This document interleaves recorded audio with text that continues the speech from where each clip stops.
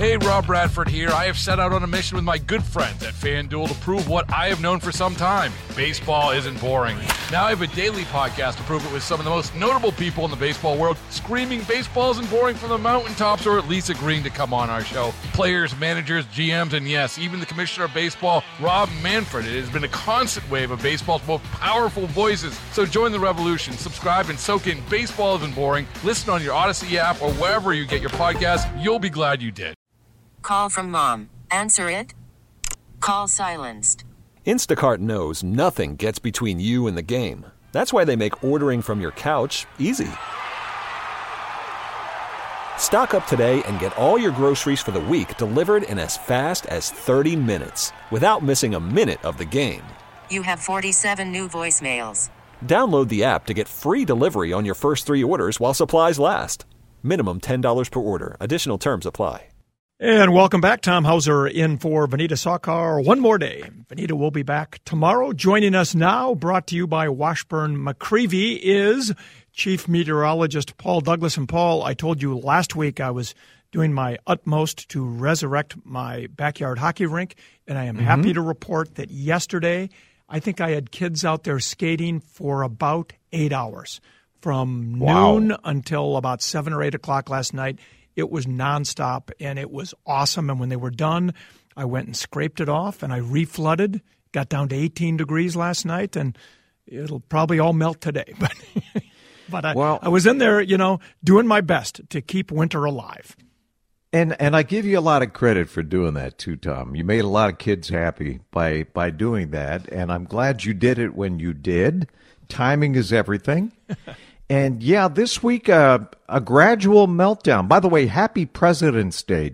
How do you celebrate, by the way? I'm just curious. Do you do anything special on President's Day? I actually, believe it or not, I'm trying to read the biographies of all of the presidents, and it's a significant undertaking. I'm on Monroe right now. So Are you? I read, Wow. I read a little bit, and but otherwise, I celebrate by not going to the post office, the bank, the library, any of the places they tell me I can't go because it's President's Day. What about you? We get a break from bills for one day today. Exactly. We can fantasize. There are no bills coming. No.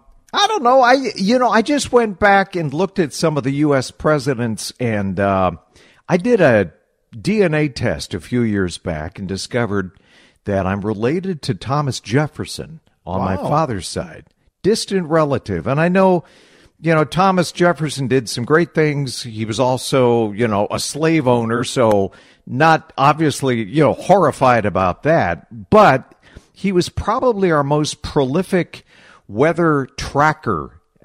He really was quite the would-be meteorologist. He kept a daily diary of weather. Even on the day that the Declaration of Independence was signed, he still diligently tracked the weather that morning. And, a couple of other presidents come to mind. Ulysses Grant, the former general, was also a president, and he ordered the military to start tracking the weather back in 1870 in response to huge storms, mostly on the Great Lakes, that sank some ships and a lot of damage, a lot of deaths. And so they thought, we need to do a better job tracking the weather. And so he kind of got things going back in 1870.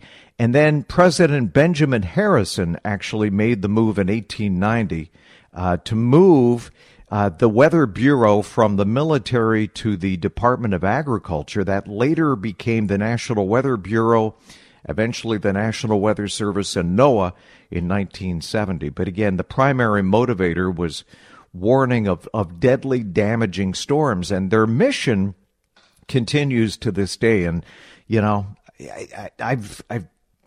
I've had a chance to travel around the world. We still have the best weather service, I think, of any country on earth. They do a great job. So I take nothing for granted. This is President's Day. This is President's Day information you're not getting anywhere else, people. I want people to appreciate that. In fact, the fact that Paul is sitting there telling you this while wearing one of the wigs like Thomas Jefferson used to wear while he delivers this information to you, I think makes it all the more impressive. You had to go there. Send us the picture of you in the wig later. We want to see that. We'll post it. It's a very nice wig. Yeah. Thank you. Thank you.